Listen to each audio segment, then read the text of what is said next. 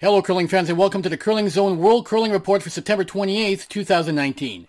Several of the world's top teams will be in Korea for the Yuseong International Curling Cup starting on Monday. The men's field includes 6 of the world's top 20 teams, headlined by Glenn Howard, Mike McEwen, and John Schuster. The women's field will be headlined by reigning world champion Silvana Tirinzoni, Americans Nina Roth and Jamie Sinclair, as well as Anna Sidorova of Russia and Teresa Cannon of Winnipeg. The men and women will both be playing for a little over $60,000 Canadian in total prize money, with the winning teams taking home close to $28,000 Canadian. Team Hasselberg has taken a commanding 3-0 lead in the best-of-7 series against Team Verona that will decide Sweden's representative in the Women's 2019 European Curling Championship. Team Hasselberg won Friday's first game 7-2 and wrapped up the day by scoring a couple of four-enders on their way to a 10-3 win.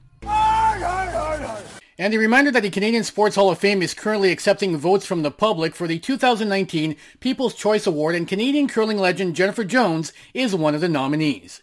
The award recognizes potential future Hall of Famers who are a champion of their sport and a champion for their community. Among the other 2019 nominees are Brooke Henderson, Kia Nurse, Andre DeGrasse, Mark McMorris, Connor McDavid, Mikhail Kingsbury, and Penny Oleksiak. To vote, go to peopleschoice.sportshall.ca. That's peopleschoice.sportshall.ca. And that's your news and notes in the world of curling for September 28, 2019. If you haven't done so yet, please follow the From the Hack Facebook page and Twitter feed for access to all our curling-related content.